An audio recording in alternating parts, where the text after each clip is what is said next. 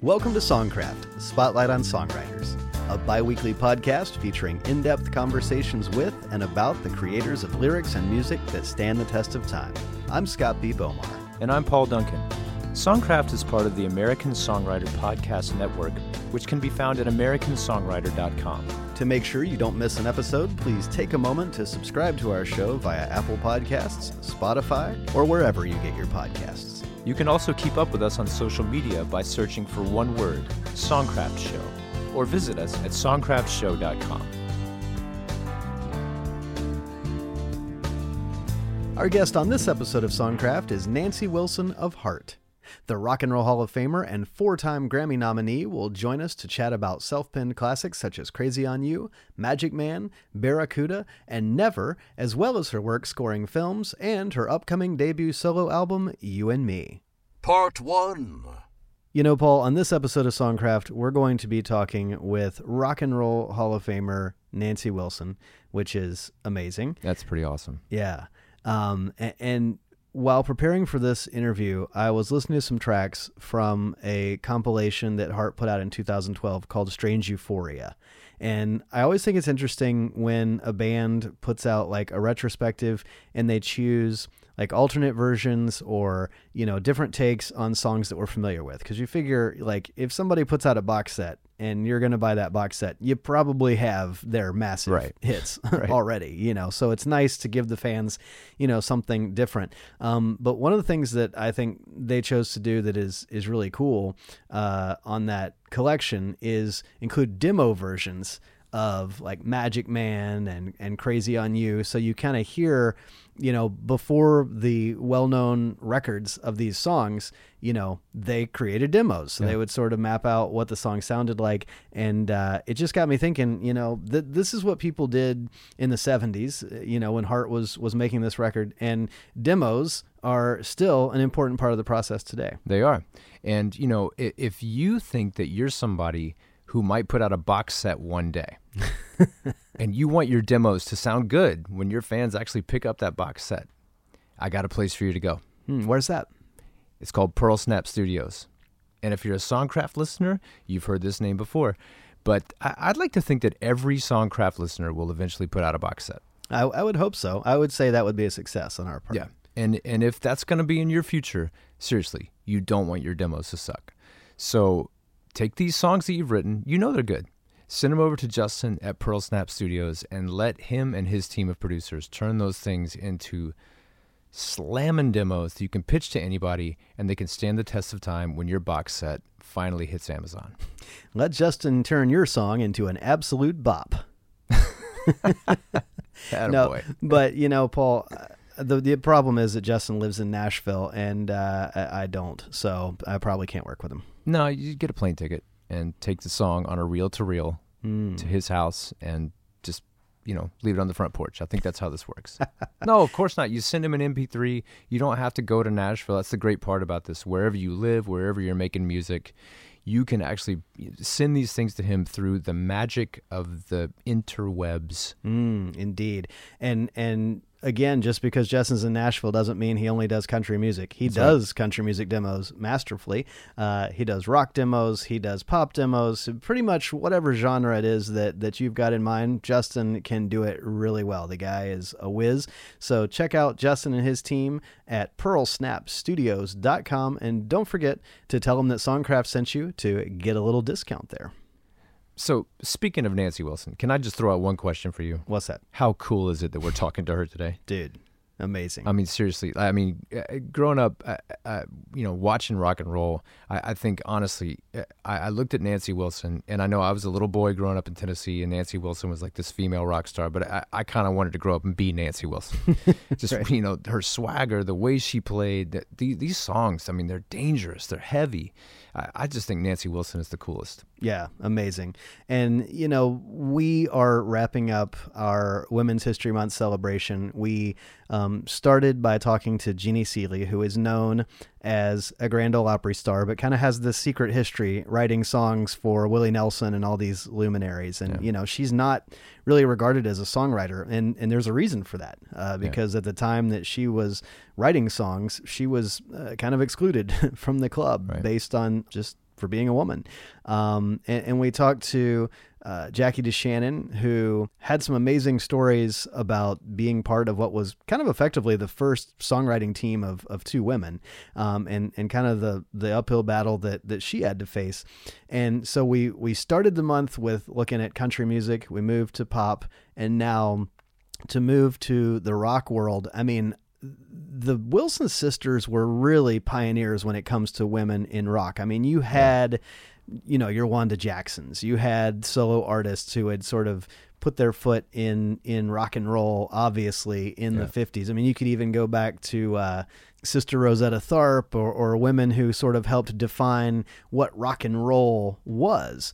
But when you're talking about the rock era, you're talking about Stones, Zeppelin. Well, I think the band era in particular. Yeah, yeah. I mean, I can't think of any female rock band that really had the kind of success that Heart did that would have predated them. And, you'll see these lists and they'll be like, the best female guitar players or whatever. And Right. it's kind of, you look at somebody like Nancy and you're like, that qualifier, why do we have to have that qualifier, Yeah. female guitar player? She's just a great guitar player. Yeah. And these are just great, great songs. I mean, Barracuda, Crazy on You, Straight On. I mean, insane.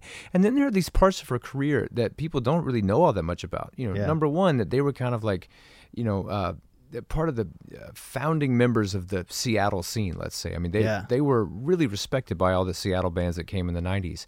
And then this work that she did scoring, films like Almost Famous and Vanilla Sky and Jerry Maguire. I mean, she's been everywhere. Yeah, it's incredible just to see the kind of creativity and the boundlessness in some ways to what she's done. And I think, it's fitting for us to kind of end our celebration of this Women's History Month with someone who really did pave the way for little girls. I think any little girl nowadays would be like, yeah, I want to pick up a guitar and I want to rock. Yeah. That was not something, when Ann and Nancy were coming up, there just wasn't a model for that. Right. And, thanks to them and thanks to other women who have, come behind them, that is like a thing now, that you don't have to be a girl guitarist. Girls can just be guitarists. Right. They can be part of rock bands, and that's why we've really been looking at this whole month is to, Women's history is about celebrating where we've been and the people who took risks and the people who went up against the odds and the people who were kind of bucking the way that things were done to establish a whole new paradigm and a whole new way of doing things and kicking those doors open for, the girls that would come behind. Yeah. Well, let me ask you a question. Ready. When we're about to wrap this whole thing up today and take off the headphones and put the mics down or whatever, and you're going to crank up one Heart song, what is it? Crazy on You. Really? Yeah. How about you? I think I might go Magic Man. Oh, that's a good one. That scorching guitar line at the beginning, man. Yeah. Yeah. And I love the middle section of Magic Man, where for like 2 minutes it just It's goes, a different song. Yeah, it just goes into this amazing like instrumental section that's like, it's like, hey, you know what? We're in the middle of this song. Let's go on a journey. Totally. Yeah, I think I'm probably gonna have to listen to about 5 or 6 of them on the way home. I might even take the long way. Right. Totally. And I don't want to disappoint you, but I'm not going to put the headphones down. I wear the headphones all the time because I want to be ready in case an interview breaks out. That's kind of how I picture you. Yeah. You're all beard and headphones. I'm committed. Part 2. 4-time Grammy nominee and Rock and Roll Hall of Famer Nancy Wilson is best known for her work in the band Heart, which she and her sister Ann helped propel to rock superstardom in the 1970s thanks to self-penned classics such as Crazy on You, Magic Man, Dreamboat Annie, Barracuda, Little Queen, Heartless, Straight On, Dog and Butterfly, and Even It Up. In the mid-1980s, they reinvented themselves as mainstream radio hitmakers with a string of successful singles including What About Love, Never, These Dreams, Nothing at All, Alone, Who Will You Run To, There's the Girl, All I Want to Do Is Make Love to You, and Stranded. Though she has sold over 35 million albums worldwide as a member of Heart, Nancy's songwriting efforts extend beyond the confines of the band. She has written songs and scores for films including Say Anything, Jerry Maguire, Almost Famous, Vanilla Sky, and Elizabethtown. She is also a founding member of the bands The Lovemongers and Roadcase Royale. Though she previously released a solo acoustic set called Live at McCabe's Guitar Shop, Nancy's debut studio album as a solo artist, You and Me, will be released on May 7th.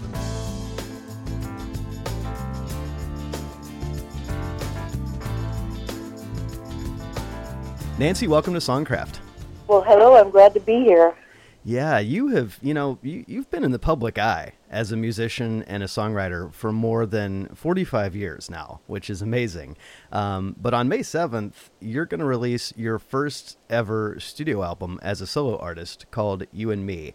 And you've done a good bit of film scoring, but most of your traditional songwriting has been for a band situation, whether that be Heart or the Lovemongers or Roadcase Royale. When it comes to making a record with your name on it and writing songs for your voice, do you approach the process differently at all as compared to what you've typically done in the past for a band setting? Yes, it's an interesting sort of a freedom this time around for me because I've done a solo writing for my own solo things that didn't necessarily wind up in the framework of Heart. One of my many bands. Mm-hmm. It's an interesting, almost like an assignment because being a year exactly now in lockdown where there's no vortex to suck me out of my house and on the bus and down the road and from town to town to town and stage to stage and stages and stages and which is mostly what my life has been all about this whole time, with Heart in particular. So, sure. So having been, kind of, it's like sit down and shut up and go home, I wasn't sure how to do that exactly at first. And, I tried the 1,000-piece jigsaw puzzle, and that didn't really pan out for me. So it's a little more patience than I had really had. And it was going to take so long, I'd never get my dining room table back either. So anyway, and we just had recently moved up to the Northern California, Sonoma area. And here at this new place, which is a really good place to be locked down in, because, especially now because there's a separate apartment, separate from the main house above the garage area. So I can go upstairs and, have my apartment all to myself with my guitars and my amps and my really good microphones. So I purchased some gear, let's think about this for a minute. I might have a lot of time on my hands where I could actually access my, previous self in a lot of ways as a writer and try to come up with some new stuff on my own without the challenge of trying to fit it just for myself, for once, and maybe not to try to make it fit Anne's voice or fit the Heart format or, be perfectly suited to a live stage setting and all those various, songwriting kind of hurdles I've always been used to kind of working with. Sure, yeah. And those are the parameters, and so there's kind of no parameters this time. So I started out by writing a song, channeling my inner Paul Simon, and trying to write a song like that called We Meet Again, which borrowed from a guitar riff that I actually had written initially for Jerry Maguire's film.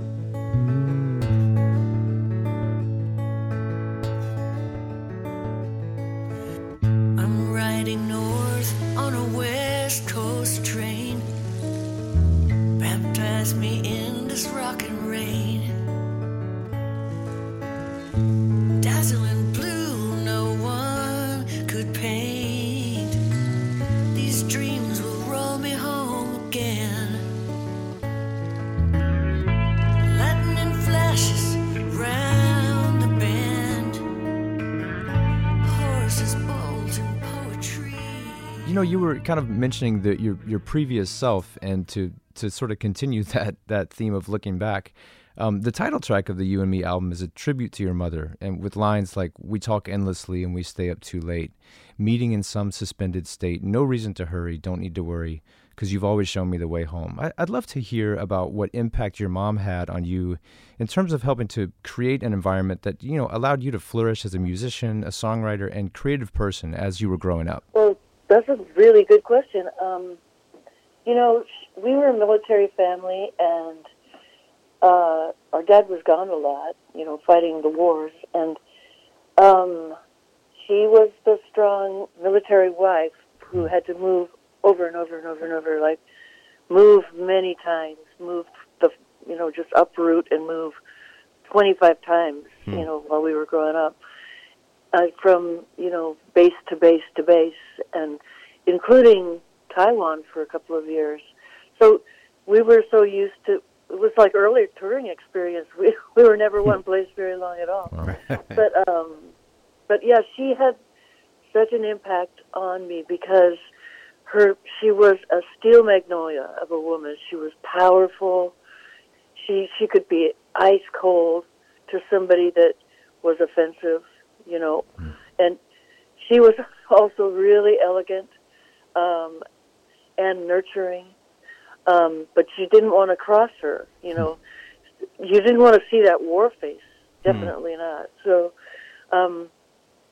she was the mom and the dad most of the time growing up, that she had to fill both of those shoes. So she was some kind of amazing woman. She played piano. She studied mail order musical studies like music theory and music history, and we always had a spinet, like a rental spinet, in the house.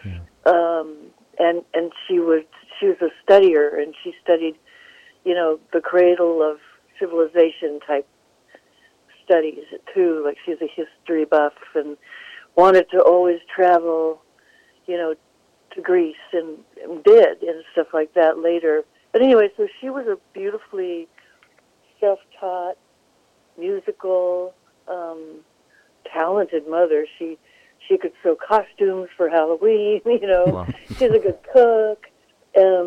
Like, my first memory through the bars of a crib actually were her voice and her face singing a song called Curly-Headed Baby to me, a lullaby, So, I mean, they just don't build them like they used to. Yeah. I mean, well, the earliest song of yours that I'm aware of is Through Eyes and Glass, which was released under the name Ann Wilson and the Daybreaks on the Tiny Topaz label in 1969. You've done your homework. Oh, my God. Wow. Round the station, darkness falls, silence lays against the walls, and a girl waiting there with gentle hands for a man. And there, within the glass, her face, wiser than the mask, reflecting what she wants to be, what he wants to see.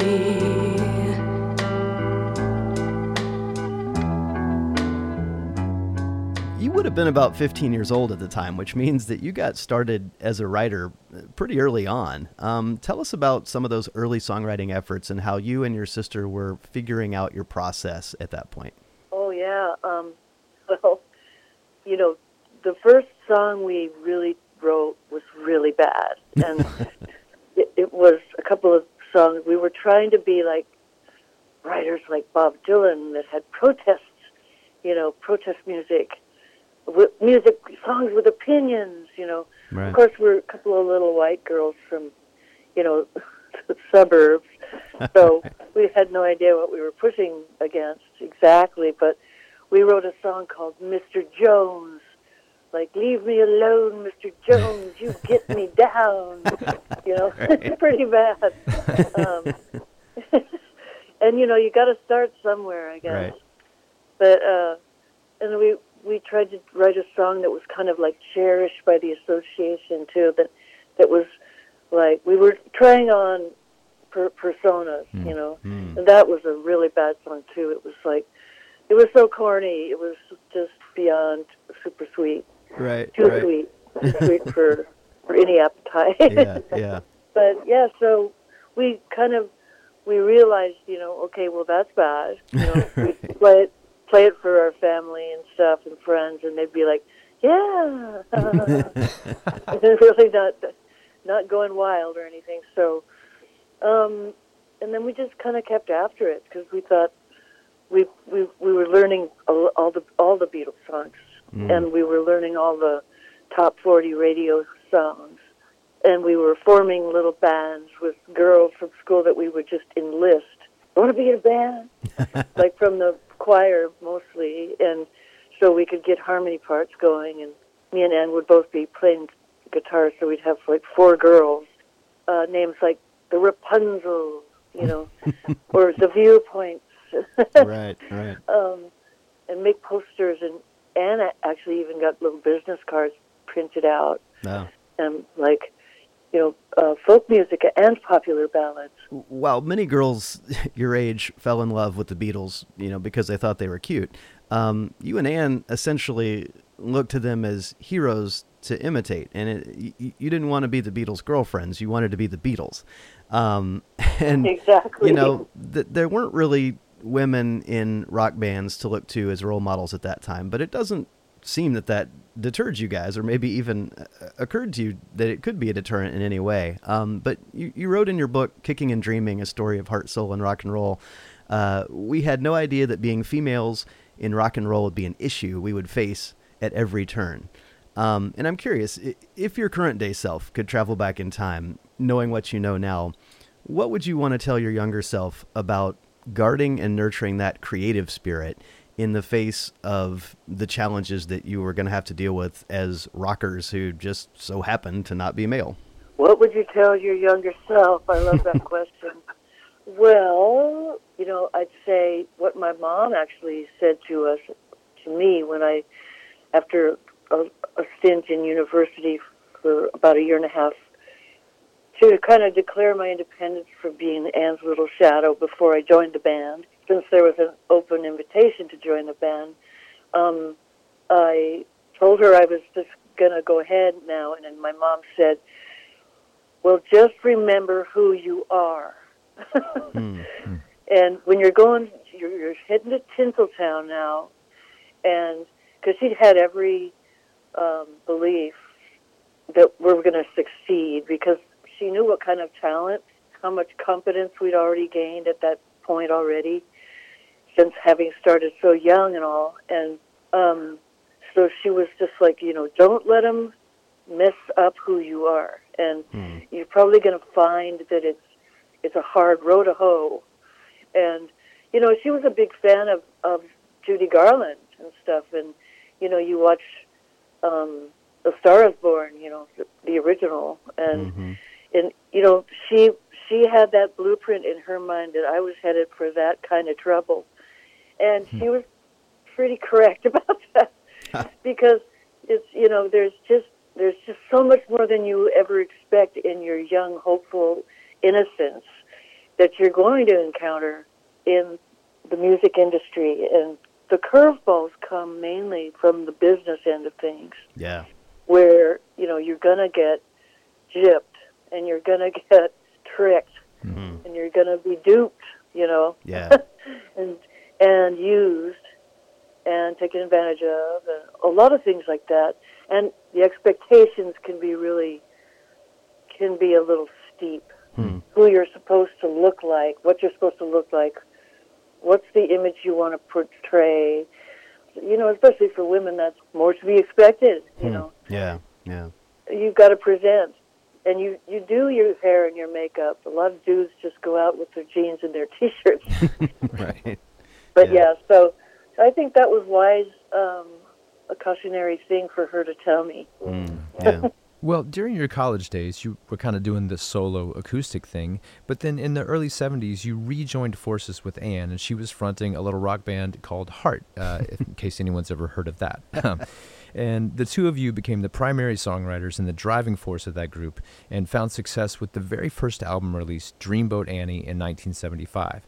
Now, the first single issued in the U.S. was Crazy on You, which is quite a way to come out of the gate. Just opens with that amazing acoustic guitar intro before kicking into the rock groove. And you are, of course, renowned as an incredible guitarist. And I'd be curious to know, as far as the guitar parts themselves go, obviously, when you're writing, you're putting together the chord structure and things like that with an instrument. But, the parts themselves, the edgy riffs and things like that, are they part of the actual writing process for you right there at the birth of a song? Or do you view that part as kind of separate, production and arrangement? Yeah. We were big Moody Blues fans around that time.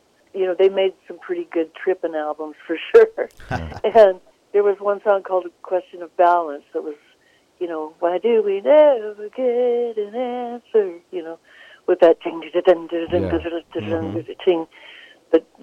the chugging guitar part. And we thought we should write something like that with the acoustic doing something like that. And so we were up in Point Roberts, BC, living up there doing cabaret shows in Vancouver. And we were all living in a big band house, up there. And I happened to actually have a really bad fever at the time, and I was delirious.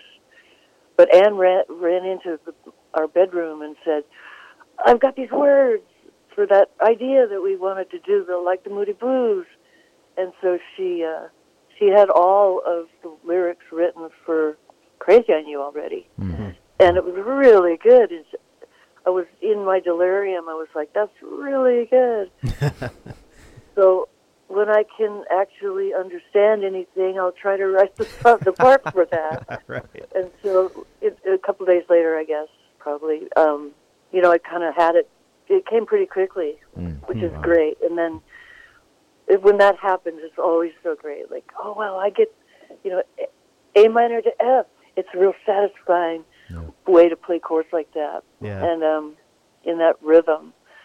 So, and then, of course, the other guitar player, Roger, at the time, made the iconic riff, for the da-da-da-da-da-da, which put the edge on it, which made it even more cool rock sound, because it was less likely that you'd hear a big rock riff with acoustic, which is one of the things I brought to the band, I think, was the touch of a rock and acoustic sound with a regular rock sound, like we kind of blended those elements.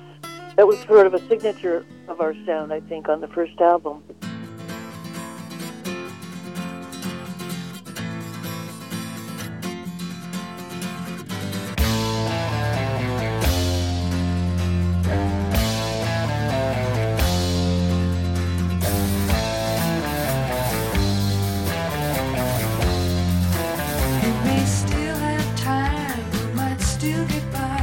Every time I think about it, I want to cry. With bombs and the devil, and the kids keep coming. No way to breathe easy, no time to be young. I always have approached songwriting with the guitar, or a keyboard or a piano. Mainly the guitar, usually acoustic. It's like the structure of a song. It needs to kind of be in place for the lyrics to be part of that structure. So you can have lyric ideas first, or you can have guitar part ideas first. Even little snippets of melodic pieces of something or other here or there, you can build off of something like that too. So, or just find a groove, Yeah. So I guess to answer your question, I kind of come at it every which way, depending on where the muse came from, because you're always kind of chasing the muse around in your head. Sometimes the muse kind of strikes when you're almost falling asleep, and you're like, damn, I have to write this down. Or, damn, I have to record this in my phone. I was almost getting some sleep for a change, Yeah. Or, yeah, the worst when you actually don't think you need to record it and then you forget it. Oh, yeah. So I'll for sure remember this. I'll just go ahead and go to sleep. You wake up, it's like, what was that again? Yeah, totally. So, yeah, that's always, you kind of, after a while, you go, okay, I have to get this down somewhere, because I'll never really remember it like I think I will, ever. Yeah. So Yeah. it's a fleeting sort of gossamer, magical thing that you can capture if you're lucky. Yeah. And I think during the time being here during this lockdown, you know, I felt very inspired. It was the blessing inside the larger curse, for sure. Yeah. Your second U.S. single, which became your first top 10 pop hit, was Magic Man. And I love the demo of that song, which is just Anne's voice and an acoustic guitar and electric guitar. It's just so immediate, you know? Come on home, girl, he said with a smile. You don't have to love me and let's get high a while. But try to understand, try to understand. Try to understand. I'm a magic man. Ooh, magic man. It was kind of like a dun, dun, dun, dun, dun, dun. The groove was Yep. more kind of a square rock beat. Right. And so when we listened back to the demo, because we were trying to write it, we were trying to find the groove for the song, you know, as a band in the big room together at the same time. I mean, people used to write more often in the actual studio, you know, when it wasn't so spendy, probably, and when there was more support from record labels to allow you to develop in the studio. Yeah. And, you know, so anyway, so yeah, we kind of listened back and we were like, ooh, is that too much like a, you know, pass around the peace pipe, you know? Right. So that's a Canadian joke. Anyway, want to smoke some shamrock? So anyway, so we kind of took a while. It took a while to kind of figure out a way to switch up the groove of the chord structure. So it's like da da da da da da da. Right. And so, you know, it was like, that's it. Yeah. Yeah. Eureka. Yeah. So it's like, you know, when it's right. And sometimes you just have to try a whole bunch of stuff that's wrong first. In those days, in terms of the actual writing process, did the two of you intentionally set aside times to get together to work on songs, or how did you kind of divide the labor in terms of lyrics and melody, you know, just kind of that nuts and bolts kind of stuff? Oh, yeah.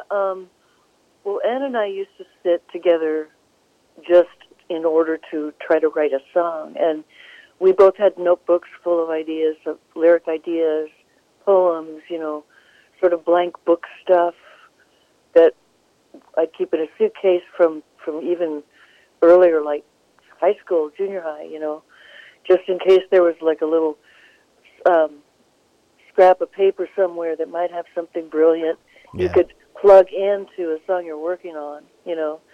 So I still have all those suitcases, the old-fashioned Tweety kind of suitcases full of notebooks that I still went, not this time in particular, but, you know, the other Heart albums we were trying to write for, I'd still go pouring through all those notebooks and my poetry resource books from college and my rhyming dictionary, you know, Oh yeah. and the romantic tradition and European culture book, you know. Right, right. So you could sort of read phrasing and just kind of scan through inspired writings and previous writing and try to cull through stuff like that. Just because, you know, we've always had an idea that when you're trying to write a song, you know, you want to write about something that's not just like, oh,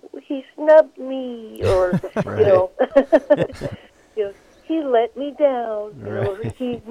he went with another girl, you know, because it's just kind of a little. We just wanted something a little less shallow, shall we say, and than just the boy girl type stuff. We wanted something a little more that feeds the human soul type stuff. Yeah. So we were always looking to deep, you know, we were always looking to be more deep than Right. Right. your average rock band. Yeah. This episode of Songcraft is sponsored by the new Taylor GT. Smaller size, bigger sound, serious fun.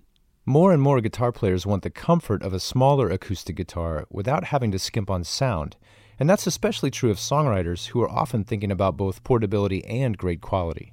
That led our friends over at Taylor Guitars to design a whole new class of guitar that could deliver on both fronts.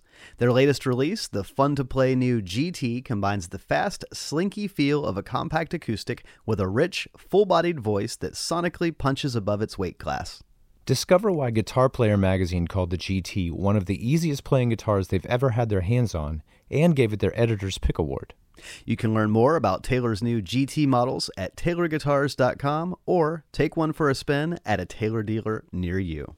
By the time your second album, Little Queen, was released in 1977, you were bona fide rock stars, and you had another hit on your hands with Barracuda. I understand that the creation of that song was basically channeling the anger you guys were feeling about being objectified and sexualized, despite having just clearly established yourselves as a musical force to be reckoned with. Tell us about the unfortunate circumstances that resulted in the creation of what is now a rock classic. Yeah, well, we were at some album release party. A lot of biz people were there. Everybody was wearing the satin jackets in those days, you know. And Right. this one particularly sleazy slimeball came up over to Anne and said, "Hey, Annie, how's your lover?" You know, pointing at me. Oh. And so the insinuation of that was so insulting, you know, that we were the lovers because we were on the cover with bare shoulders next to each other. Who knows why, Yeah. or what, or how salacious he wanted that to sound, or why he would be so insulting. I'll never know. But so Anne was just like, and walked away. You know, she turned on her boot heel Right. and stumped off and went back to the hotel room and wrote down the lyrics for Barracuda. Wow. And so me and Raj kind of found the groove for that, you know, pretty soon thereafter.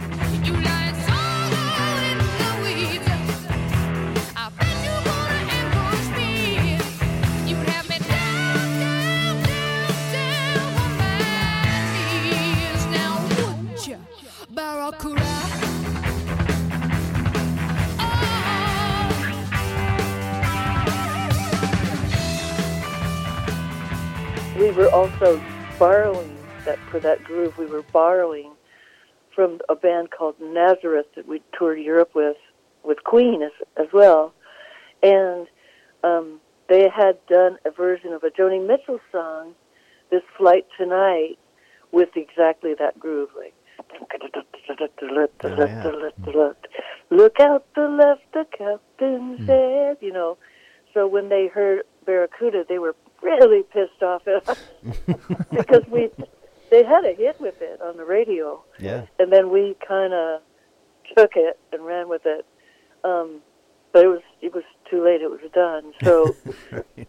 I'll always love to remember where we were in Boston in the summertime on a day off, walking in the college district, you know, just having a day off in the sun, feeling cool, you know, with our cool threads and looking for more cool threads. And this car drives by on the street with their windows all down, and Barracuda is blasting out of that car. And it was just like, oh, man, that song is made to blast out of car windows Oh, yeah. on a day like this in Boston. Yeah. And I felt like the coolest rock star that ever walked the street of Boston. Right. Well, it's funny. I as you were telling that story, I was thinking, where would rock and roll be without anger? And then Yeah. how these angry moments lead us into these transcendently beautiful moments of a sunny day with the windows down, and an amazing day birthed out of a moment of anger. It's maybe the beauty of rock, you know. Well, That's really true. That's like the definition of rock. Well, following the platinum-selling magazine album, you released the Dog and Butterfly record in 1978, which includes classics like the title track and the hit single Straight On. Coming straight on for you. You made my mind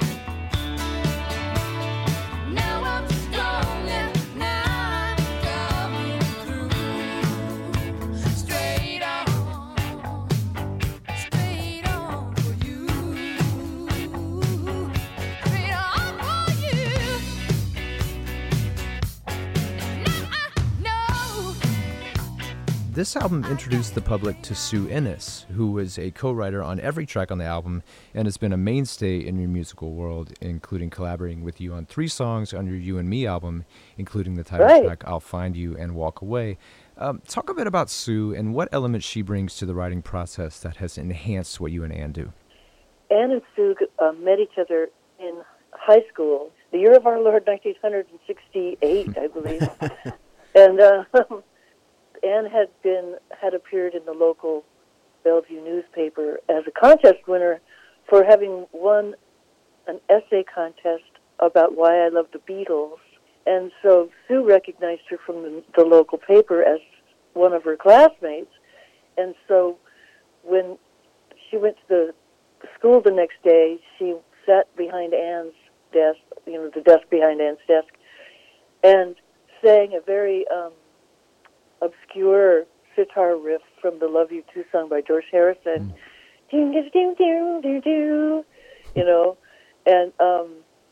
And turned right around and was like, is that the riff from Love You Too? And, from that moment forward, it was Beatles, Beatles, Beatles. And so we, when I met Sue, I was probably, 10, 12 or something. And she could play guitar, and she could also talk about Beatles for hours and look at magazines with pictures of the Beatles for hours and learn how to play Beatles songs on guitar for hours. So we proceeded to move ahead with our musical journey with her for what would last at least 50 years already. But we decided we should try to write stuff because we were already jamming and doing like raga jams and things that the Beatles might be doing, something that might sound like the Beatles. And so, we started to work on things with her. We tried to get her in our band, one of our bands, but she wouldn't do it. She's just too shy. But we started writing. And when we actually had a career going later, she'd been working on her own kind of writing things, and we kind of send tapes to each other, like little reel-to-reels or cassettes. And so we send tapes to her and listen to ideas and send lyric ideas and even letters, before we had cell phones. But we got really excited about it all. And once we kind of had enough money, because we were in Heart and Heart was doing okay, we'd actually could afford getting on an airplane, flying and seeing her, flying to Portland and from Seattle if we were at home whenever we could. Yeah. And we'd sit in a hotel room. We'd get a hotel, sit in a room on a weekend just with the sole purpose of writing songs. And just order room service and, smoke some weed and stuff. And so, we got little by little more proficient, and we had I think a steep standard of what we would allow ourselves to like, like it had to be good. And so, you have to work sort of harder and keep applying yourself towards it. I mean, the song Mistral Wind is one of those songs that we sat for days, like the whole weekend, trying to even start. And we knew the subject we wanted to write about. It was kind of like we wanted to write the Ulysses of all songs, Wow. And so that was the theme we were talking about. I think Sue at one point said, God, we're just sitting here dead in the water, just like a boat waiting for the wind. And we're like, oh my God, that's it. So it was like, oh yeah, we sure are. Yeah. And then the boat, goes out in the calm waters, and you go out into your life, and you think, yeah, this will be a beautiful journey. And then comes your storm, and then the sirens are calling you, and you have to lash yourself to the mast. Oh my God, and I've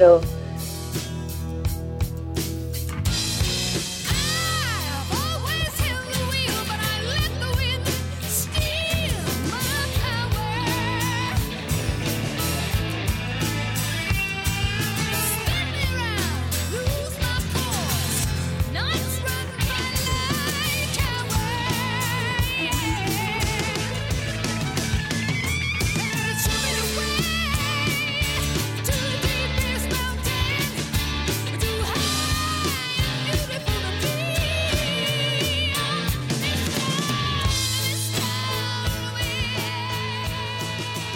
little stuff like that. Or it could have been a girl-boy kind of thing, you never know. Right. I mean, even to get to the end of that story, the way you're describing that session, there's a lot of persistence in it. You're waiting for the story to land on you, and I see that kind of persistence in a broad sense in the way you guys approach your career, continuing to adapt and change. After How Can I Refuse, which was a #1 single on the Billboard Rock chart, you guys switched over to Capitol Records for the self-titled 1985 album that really was practically kind of a reinvention of some of the music you were making, into kind of a mainstream pop rock group, and yielded a phenomenal streak of top 10 singles, including What About Love, Never, These Dreams, Nothing at All. And, looking at the credits on Never, I see the names Holly Knight, Gene Block, and Connie. And I understand that Connie is a pseudonym, and I'd love to know the origin of that. One of the places we would go during our breaks would be a beautiful place in Cannon Beach, Oregon, where we started to go there to write, renting cabins. We eventually got places there, lived where we could stay for weeks at a time if we had it at the time, and just be there for writing and jam with, electrics and acoustics and a drum machine and a little recording setup, stuff like that. And in the 80s, like during the self-titled album, we called ourselves Connie because the three of us, we called ourselves the Mighty Three, We had nicknames for our threesome, like we were the Troika, or we're the Mighty Three, or we're Connie. And it was just one of those moments of hysterical hilarity where we got each other's humor so much that we saw this one local ad for a performer who's going to play music at the local Tolovana Inn, lounge. Yeah. And we saw this ad for this person called Connie Ted Slats. And so we're like, what do you think that is? Is Connie a man or is Connie a woman? I don't know. We just got on this binge of laughter. Where we were just paralyzed laughing, and it's like, well, it could be Connie. Anybody could be Connie. You could be Connie. I could be Connie. We all three could be a Connie. And so it became a whole thing where we'd go up. Somebody would be in the kitchen, and somebody else would be upstairs playing around on a piano or something. And it's like, hey, Connie. Yeah, Connie. And so, what is it, Connie? No, I meant you, the other Connie, So it's like, I don't know. It's you had to be there, I guess. But but it was just one of some of the more delightful times we had was sharing those writing days and hours. And we made funny videos and comedy stuff, just to kind of take breaks, do funny stuff on purpose. Because you can get so, deeply intense when you're trying to really pull stuff out of your soul and write something meaningful, Right. So, yeah, we had comic, relief a lot of the time. Mm-hmm. Well, even though you and Ann were writers on half the songs on the album, with the exception of Never, all the big hits were by outside writers. And drawing from outside writers was a big shift for the band since you'd pretty much written most of your big songs up to that point. Take us behind the scenes of that experience as a writer yourself, of handing the reins in part over to other folks. Was that a political process or a difficult process for you in some ways? It was kind of difficult. It was a little bit discouraging to feel like the reins were being taken away quite a bit, because the character of that era was more ego-fueled than any other era before that for us. We had the sense of that. Largely, I would assume, because there was so much cocaine around, and that makes egos bigger. And yeah, and the record people and the management and record companies were more corporate than ever, and they were more demanding on their artists, even not just us, but all the big bands like Starship and Aerosmith and all the biggies. Mm-hmm. That we were in kind of the same category. We were all being pressured to eat from the trough of the LA Stable songwriters, and we didn't necessarily want to do that. We didn't necessarily like it. We didn't necessarily think that a lot of those songs suited us whatsoever. And I remember thinking, oh no, not another Victim song, like, he hurt me, he let me down, he left me, Yeah. It was just, there were a lot of whiny, wimpy songs that we really didn't like them.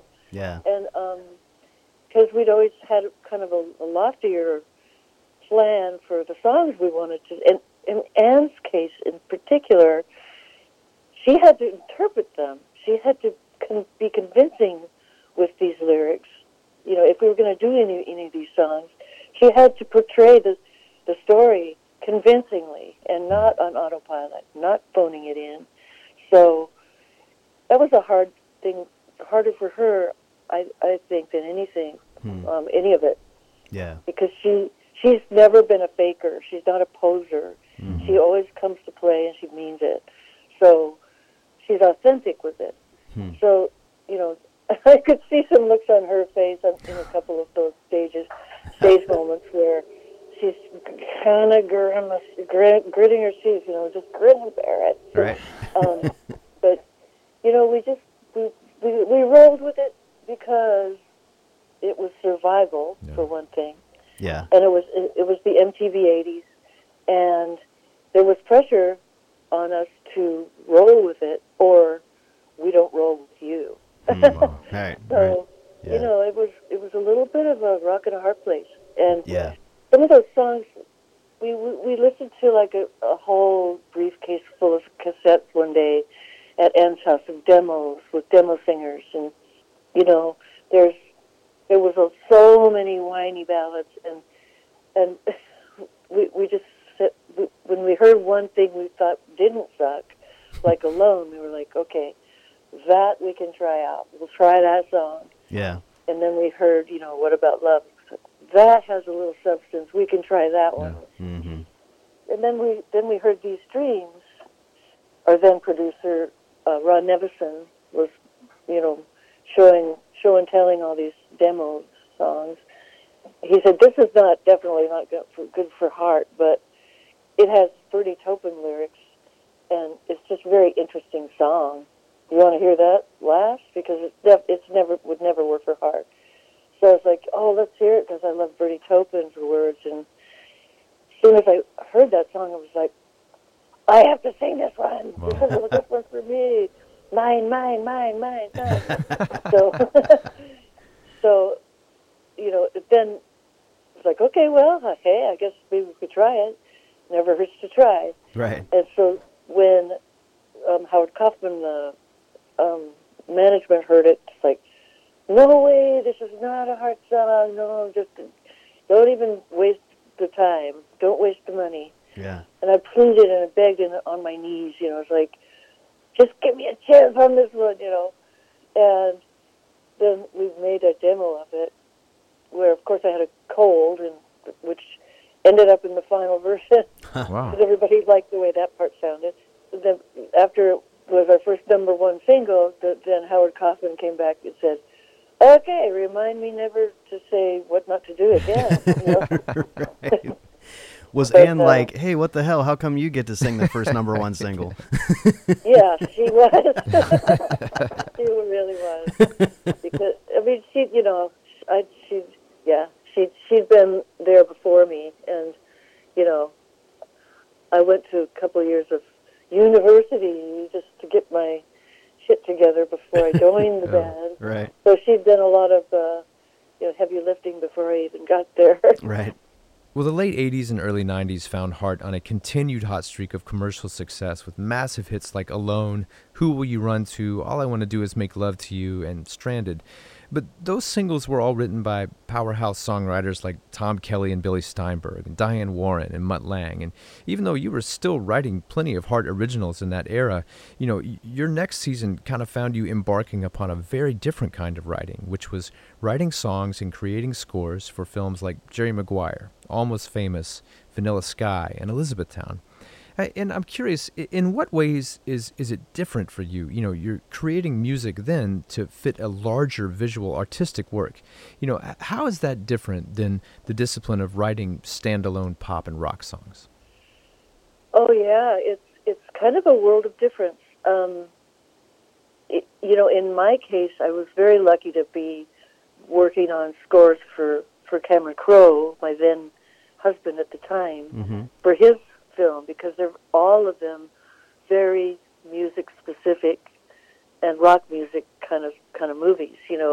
For Almost Famous, for instance, which was my favorite, and Jerry Maguire too. But anyway, I already had a couple of instrumental things recorded that I pulled out of my back pocket that actually worked really well in some of those scenes, like the deflowering the kids scene. Was a piece that I already had a cute little song done. So I put it towards that scene in Almost Famous. The other stuff was so interesting to work on, because when you're working on things where they're going to be up with picture, you really need to know what not to do, like when to not fill up the space, especially where a dialogue is going to be sitting, any kind of dialogue. You have to imagine that you are the support atmosphere for the words to the film, to the conversation on the film. So, and I think what my biggest takeaway, learning curve from all of that stuff I did there was really how to simplify, because in writing for a rock band, you want to keep sort of a vibe going, right? And something percolating, and then have it, be the fire you want underneath where the words are going to be. So, in this case, there was more speaking instead of lyrics, singing. So that's where you kind of learn when to kind of hang midair for a little bit, and kind of stay peripheral with things, and don't make any quick moves necessarily. Right. That makes sense. Yeah. Well, after a lengthy hiatus, Heart returned in 2004 with the Jupiter's Darling album, but your most recent Heart album was Beautiful Broken, which was released in 2016.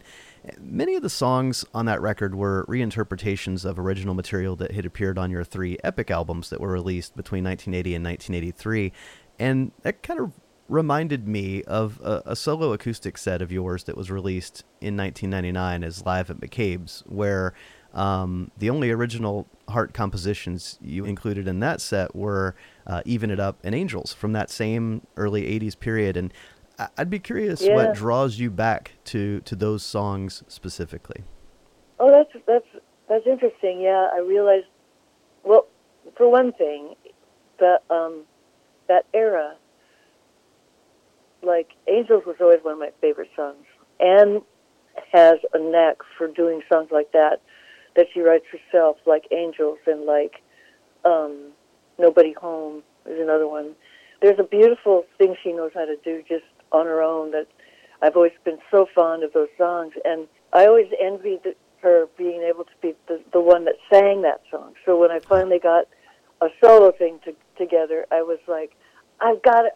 Now's my chance. I get to sing Angels. Angels, they didn't want to be. Suddenly they're free. Angels, angels, I hear them in the trees, and I wish that one was me.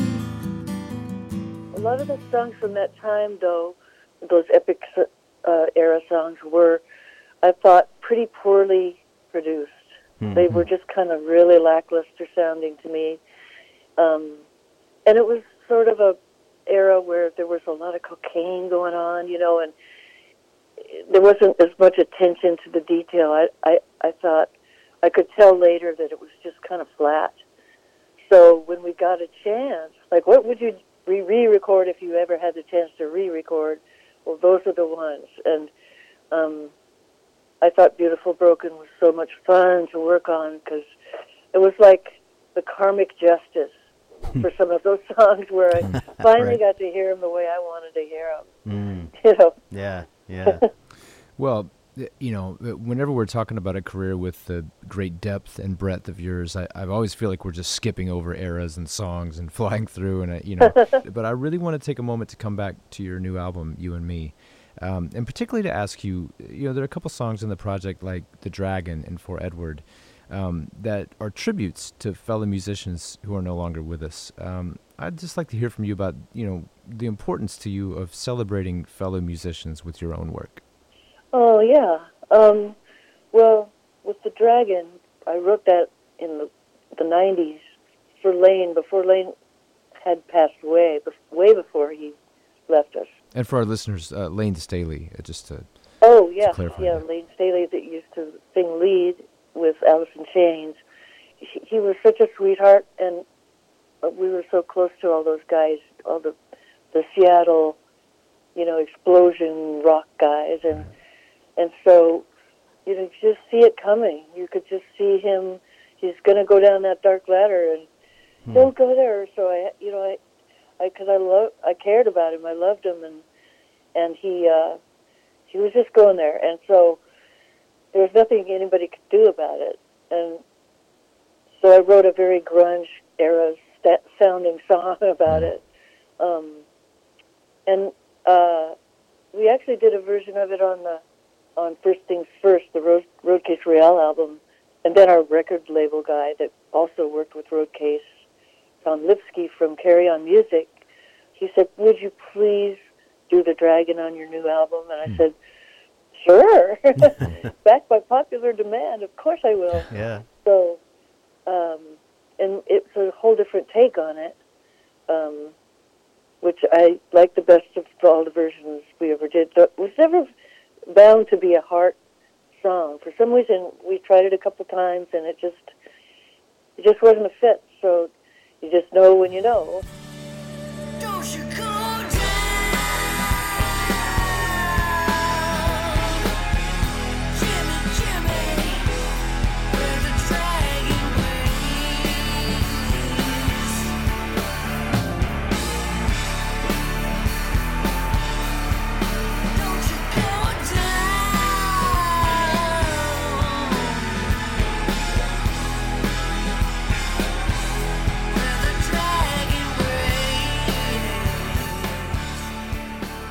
Well, even with some great rockers on the album, like Party at the Angel Ballroom, the record is pretty heavy on ballads and acoustic guitar stuff, which is just fantastic. I wanted to ask you about one of the songs in particular, the In Between.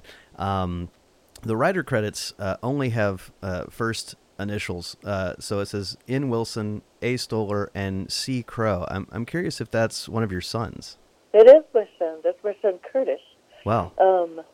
Named after Kelly Curtis, who is my best friend since he was 10 and was Pearl Jam's manager for eternity. Oh, yeah. But anyway, he had a poem a couple of years ago that I happened to kind of run across. I think it was, he just, probably had an assignment for a class assignment to write a poem.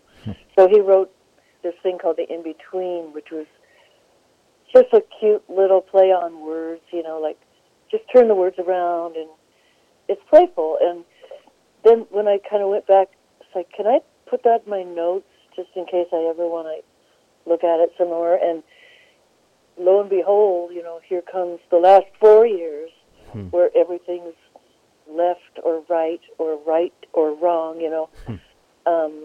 and that whole era we're living through, it seemed really appropriate to me.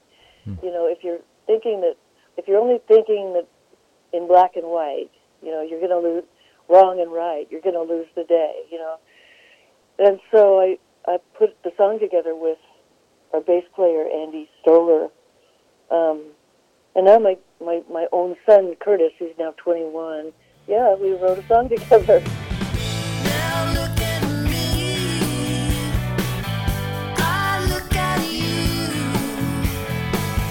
What's right to me might be wrong to you. Do you see what I mean? Do you see what I mean? Do you see what I mean? Mix black and white, shake it like a tambourine, and all that's left is the in-between, is the in-between. And how cool to think about that thread of, you know, you talking about your mom being a self-taught musician and playing the piano, and then you know, building a career with your sister, and now to see you doing your first solo record and your son is involved. It's such a cool family theme that runs through the creative process. It's really neat. For sure, you know, and also with Sue Ennis on board, it's like it's totally another family member, you know, yeah. because you can pick your family sometimes. In late 2016, you formed a band called Roadcase Royale with Liv Warfield, who is known from her work with Prince. And the bridge of the debut single, Get Loud, says, "Freedoms are taken away, girls hit a wall one day, we stand for the light of today, we will stand proud." And in terms of music, women have made a lot of progress, thanks largely to pioneers like you and Anne. But as we kind of wind down this series we've been doing for Women's History Month, what are some of the walls that remain that you see that still need to be dismantled so that women can have the same shot in rock music as the guys have? Yeah. There was a girl we worked with, Lisa Del Bello, that we wrote stuff with, did some of her songs, and she's extremely talented, brilliant, and she handed over an album to her record company at the time, and they said, "We need a man to produce this," because she'd produced it. Yeah. So she said, "Okay, well, I know a man that can produce this." And so she took it back, tweaked a little bit, turned it back in with a pseudonym. Oh, wow. Right. And they were like, "This is great." Oh, You boy. know, with a guy's name, Connie. Jeez. Connie Ted Slatt. No, it wasn't that name. Ronnie. Yeah. Yeah. Wow. So interesting. You know, that's kind of that's how they get you out there and they lie to you. Wow. I think there's a lot more independent thinking with the women in music right now, like Phoebe Bridgers and Julian Baker. And, you know, there's just a lot of these stronger, more willful, I wouldn't say exactly uppity women, but that's not even derogatory with coming from me, you know. It's good to kind of be a little bit of an uppity woman these days, because you do need to wear your armor a little bit more if you're going to try to get out there in that business. And, you know, you have to be strong, independent, to not be fooled into or tricked into trying to let yourself be made into something that you're not. Yeah. Convinced, you know, to change. Like what my mom says, don't let them change who you are. Keep being yourself no matter what. So I don't know. I think it depends on the woman who's entering the field, you know.